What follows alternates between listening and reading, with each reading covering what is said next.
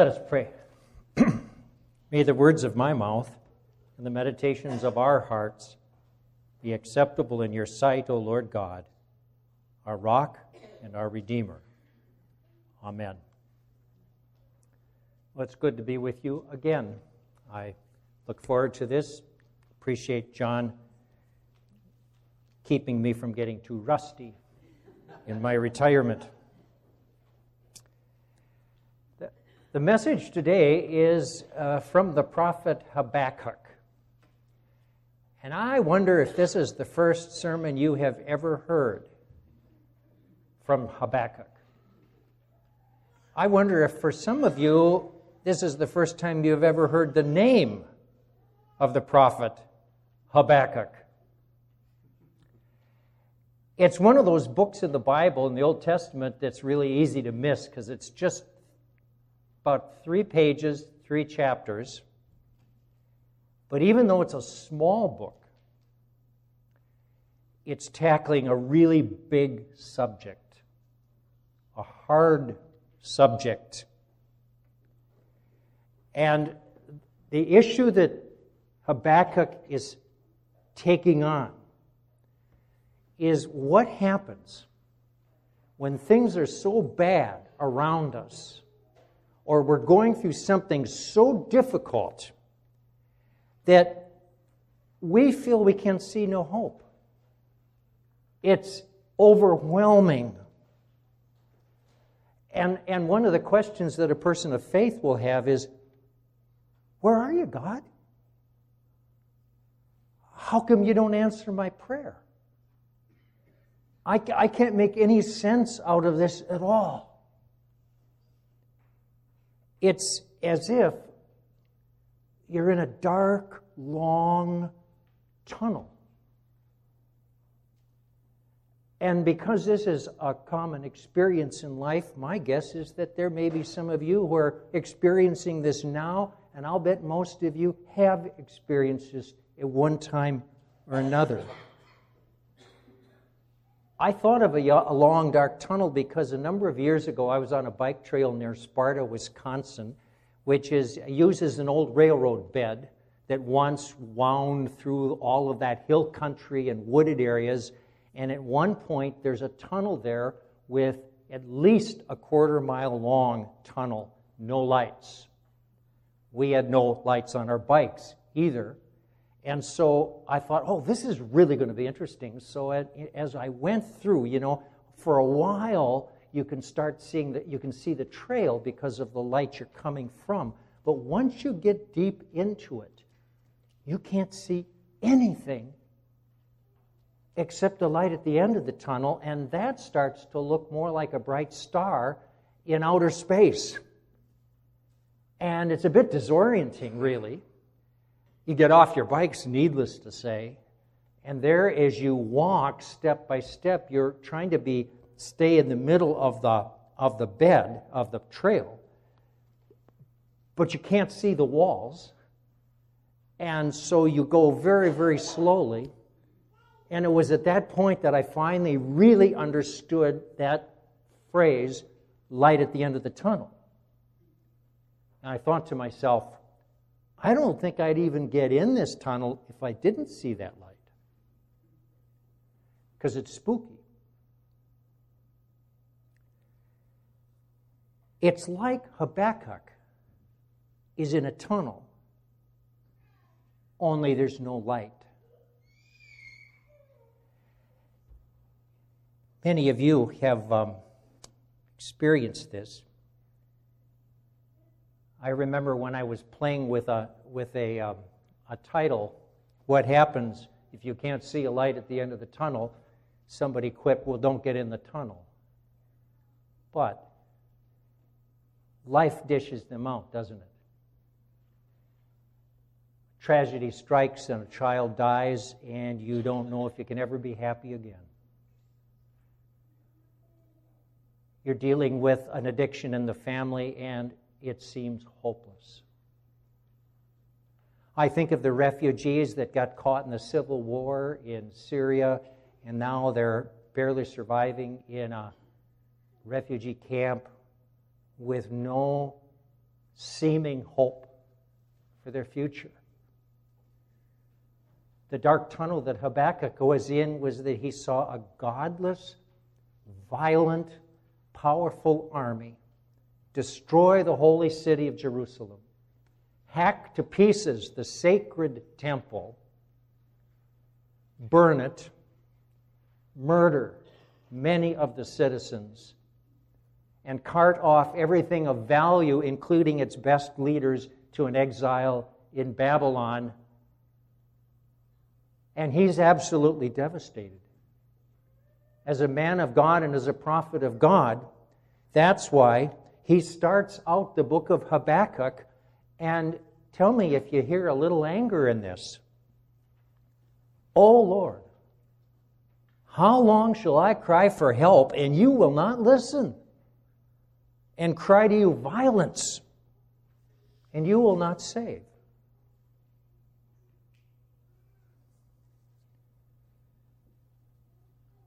Life dishes these out, and people of faith are likely at some point in their lives to ask the question, how do I go through this long tunnel? Well, this morning, I would like us to look more closely at Habakkuk. Now, when this was read, you actually have part from chapter 1, part from chapter 2, and part from chapter 3, and it doesn't distinguish. So you may say, you think that that's the whole thing, but actually what I want you to notice is that what Habakkuk starts out with is not what he ends up with. That there's a phrase, there are phrases taken from chapter 1, from chapter 2, and from chapter 3, and you start to see a change happening in Habakkuk, which Christians and people of faith have found through the years to be true in these kinds of situations where there's no solution in sight, and you're having to live for who knows how long with a difficult situation. And so what I'd like to start off with is the first part. And in the church, we call it a lament in the Bible. And a lament is where you kind of unload your pain and your anger and what it's like for you. Here's the question. What if you're going to God in prayer and things seem overwhelming to you, and you're actually pretty angry at God, and you're feeling pretty hopeless? Is that an acceptable prayer? Or are we supposed to pretend like we're actually fine, like most of the time we do in society? We don't figure anybody wants to know, so they say, "Hey, how you doing?" "Oh, just great." Inside you might be dying. In the Bible, the lament tells us, no, tell it like it is. Come to God in prayer and say exactly what you feel. And there's an important reason why. You can't deal with a situation if you can't get at the truth. And you're never going to be able to trust a God that can't accept you as you are. And so, Habakkuk starts his oracle with anger and bitterness and a lament. You may ask yourself the question, well, why don't we have laments in church? Actually, they're quite common in the Bible. I think that's because we want to be joyful. And maybe we ought to more often. Maybe if as a community we were going through a really, really hard time, it might be helpful to say one of the many psalms that are laments. Did you know that Jesus quoted a lament psalm when he was on the cross, when he said, my God, why have you forsaken me?" It's a real human cry. And for those of you like history, I happen to. I've noticed that when you get into totalitarian regimes, evil empires really, like I think of Stalin's Russia or Hitler's Germany, you can't tell the truth. They used to say in Russia, when millions of people were disappearing to the secret police, the only thing you dared to do was cry under your covers. Because what they want art to be is to show the heroic, we're moving forward, we're so glad to be in this regime, and that's one of the reasons that nobody is going to put the stuff that was approved by Russia in those times in an art museum, because it's crap. It doesn't speak to the human soul. True artists express what's really going on, and one of my favorite composers, Dmitri Shostakovich, is one of those where he was censored by the authorities because he was a great musician, but he wanted to express what was in the people, this anguish, this fear, and what he was able to do was put enough heroic stuff in there to satisfy the censors. But if you've ever listened to his symphonies, they speak of this longing for love and for justice. And it is said that when he did his Leningrad Symphony, people, half starving, stood up after the symphony and applauded for an hour and a half. Because finally there was somebody expressing what was truth. When we meet God, we meet a God of light and a truth and a love who will accept us where we are. That's the first part of chapter 1, the lament. But you can't stay in the lament. You know this too. You can say only so much of it, but at the end of the day, you need some hope. And so in chapter 2, Habakkuk makes a choice. He's going to choose to look for what God may say. And so he says, and you don't have this in the scripture, I'm going to climb up to the wall, and I'm going to look out and look for a messenger who may be coming. Now that would make sense in that time because there are no text messages or anything. And I want to hear what God will say. And then you hear God's reply. And here we picked it up with the children's sermon where God was saying, the message is going to come. The revelation will come, but it may linger. And you may have to wait for it.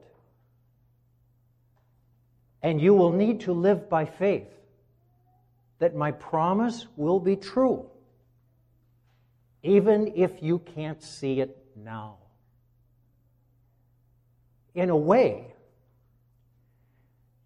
this promise of God, he's saying to Habakkuk, I want you to see a light at the end of the tunnel through faith, even if you can't see it. And it's true. It took 70 years for them to come back from exile and start rebuilding the Jerusalem and the temple. But God's revelation was even bigger than that. We talk about it coming in Jesus, and we talk about the horizon of eternity. So by the time we get to chapter 3, it seems as though Habakkuk has accepted the fact that right now he's living in a situation he can't change. And it's a tough situation. But he believes and trusts that God in the future is going to work through this. And so now, here's how he says it. And when you read Scripture, it's very, very easy to wonder what they're saying because they like to put it in poetry. So I want to read this, what he's saying, because here's what he's saying. At the first part, he's saying, I accept the fact that I may look around and see no signs of hope. Here's how he puts it. Though the fig tree does not blossom, there's no fruit on the vine, though the produce of the olive fails, and the fields yield no food, And though the flock is cut off from the fold, and there's no herd in the stalls, if you're a farmer, that would be pretty upsetting. Yet. That word yet is really important in Scripture. Yet. Now here's the surprise. I will rejoice in the Lord. I will exalt in God my salvation. God, the Lord, is my strength. He makes my feet like the feet of a deer, where I will go to the heights. We may ask, how can this be?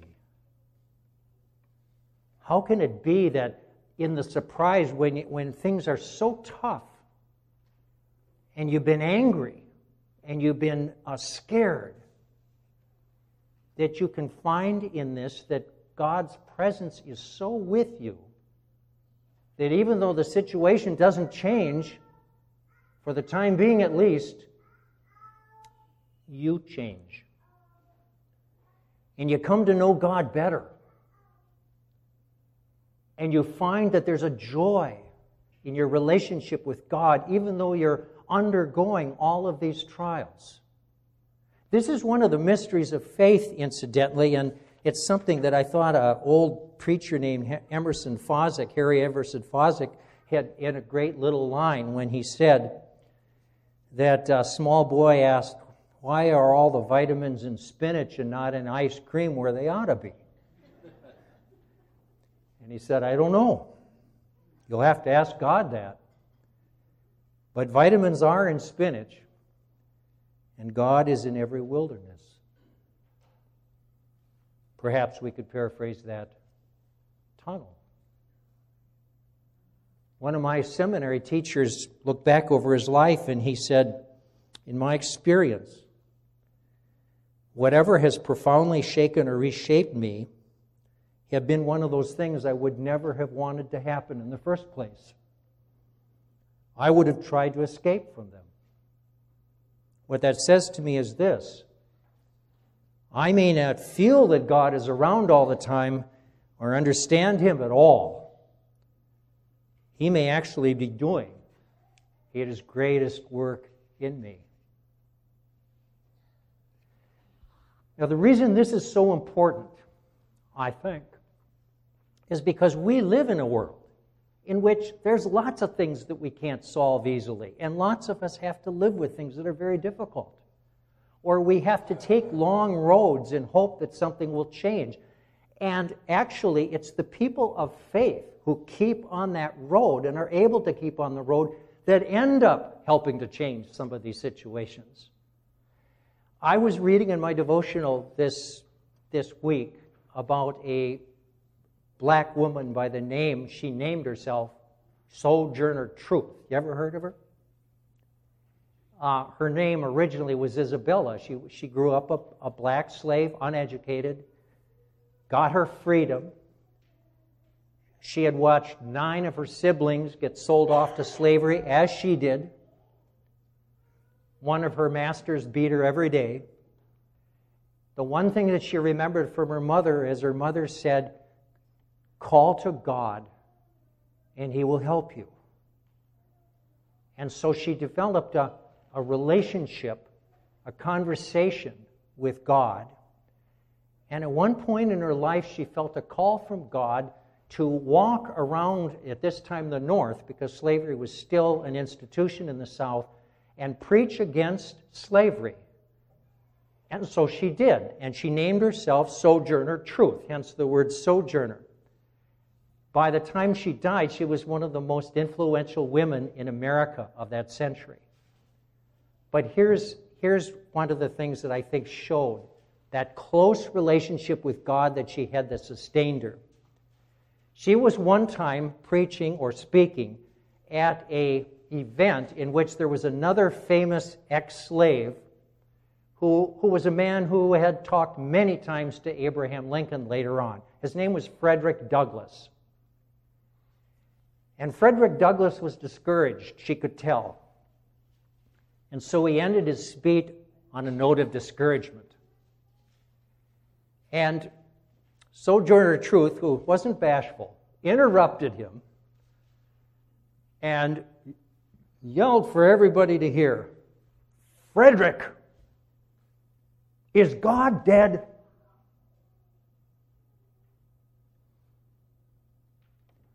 That's the faith she had. Conviction that the slavery institution would end, even though you couldn't see the evidence. And she's one of the people that was able to carry that vision forward in many ways. And here's where I'm going with this. God strengthens us and gives us what is a mystery when we go through tough times and we learn to trust God and God's promises. And it will be you who sometimes are carrying the hope and the love and the conviction through some dark tunnels that will end up making all the difference for somebody else or maybe for you.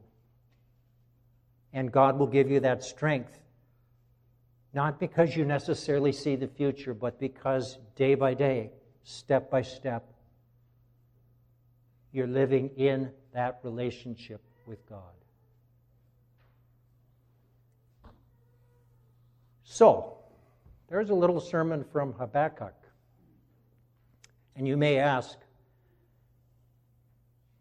well, I can see why we haven't heard from that. No, you may ask, why is this here on Advent? And I think it's actually a great text. Because you know, this Christmas story is a very sweet and gentle story, part of it. But you know what? When Christ comes to be with us as a human being, a revelation of God, when God comes to be part of our lives in the midst of our darkest moments as well as our bright ones, sometimes making the most impact on us in the dark moments, we realize that the Christmas message is not only sweet and gentle, but it's made of steel. It's the power that moves us into light and truth in a world that oftentimes is about cover-up and lies.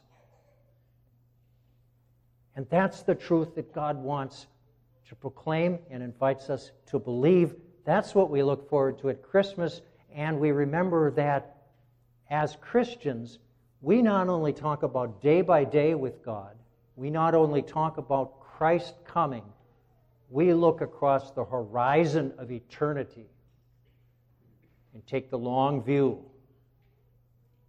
in the faith of what God is doing. Amen.